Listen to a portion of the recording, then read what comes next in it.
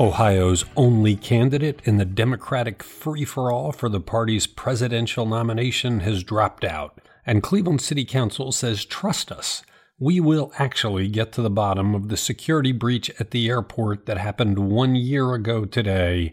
That's some of the news on the Wake Up from Cleveland.com for October 25th. I'm Chris Quinn. Facing a lack of campaign money and voter support, Niles area Democratic Representative Tim Ryan on Thursday said he's ending the presidential campaign that he has pursued for 7 months. Instead, he will run for re-election to the Youngstown area congressional seat that he has held since 2003. The only surprise here is how long it took Ryan to recognize that he had no chance in this race. Ryan's campaign did not catch fire in the large field of better established and better funded candidates like former Vice President Joe Biden.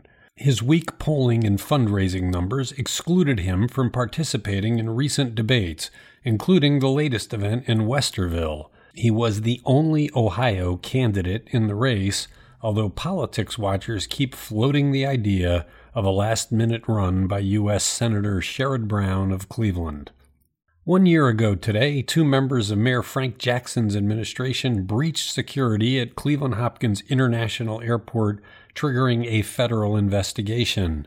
The administration has never revealed what investigators found, and we've repeatedly asked City Council why it has ignored its oversight duties and not demanded answers. Council President Kevin Kelly told us this week that he does intend to keep his promise and hold a council hearing to get the full accounting.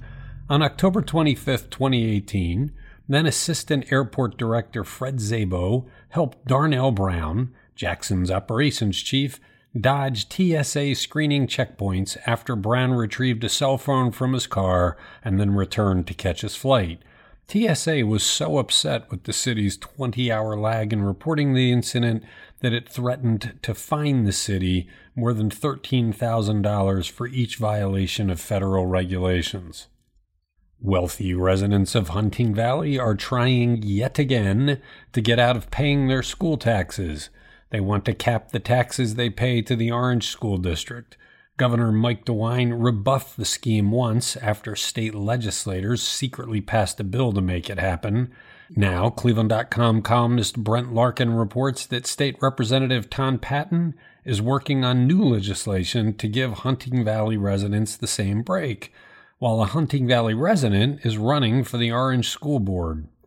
Capping Hunting Valley taxes could cost Orange schools as much as $5.8 million a year.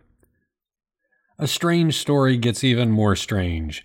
The man who fell to his death from a luxury high-rise apartment complex in the city's Flats East Bank in August was a key witness in a murder case that prosecutors were forced to dismiss this week. Cuyahoga County prosecutors and Euclid police detectives were trying to find 24-year-old Daryl McClatty for several weeks before his August 31st death. Without his testimony, prosecutors dropped all charges against the man McClatty identified as the killer of 22-year-old Quentin Copes Jr. There is no indication that McClatty's death had anything to do with his status as a witness in the case. In keeping with a quickly developing pre-Halloween trend, we'll end this edition of the Wake Up with a holiday story. The unofficial start to the holidays in Northeast Ohio arrived Thursday with the annual Great Lakes Brewing Company Christmas Ale First Pour. Our very own beer expert Mark Bona was there, along with a long line of people that wrapped around the block, and as he does every year, Mark covered the story in verse as a long poem. And no, he did not imbibe before he put words to the screen. Here's a sampling. A line forms after the sun rears its head. Sippers get up early, losers stay in bed. Have one too many and you'll start to giggle. A barrel-aged version was made with a whiskey called Wiggle. At the first pour bash, servers are equipped with special beer powers. A pint is poured every 5 seconds for 12 straight hours. Pint after pint, it's seasoned so nice, just the right flavor, just the right spice. You can check out the rest of Mark's poetry skills on Cleveland.com. Where else can you start your Friday with someone reading a poem about beer? Thanks for listening to The Wake Up.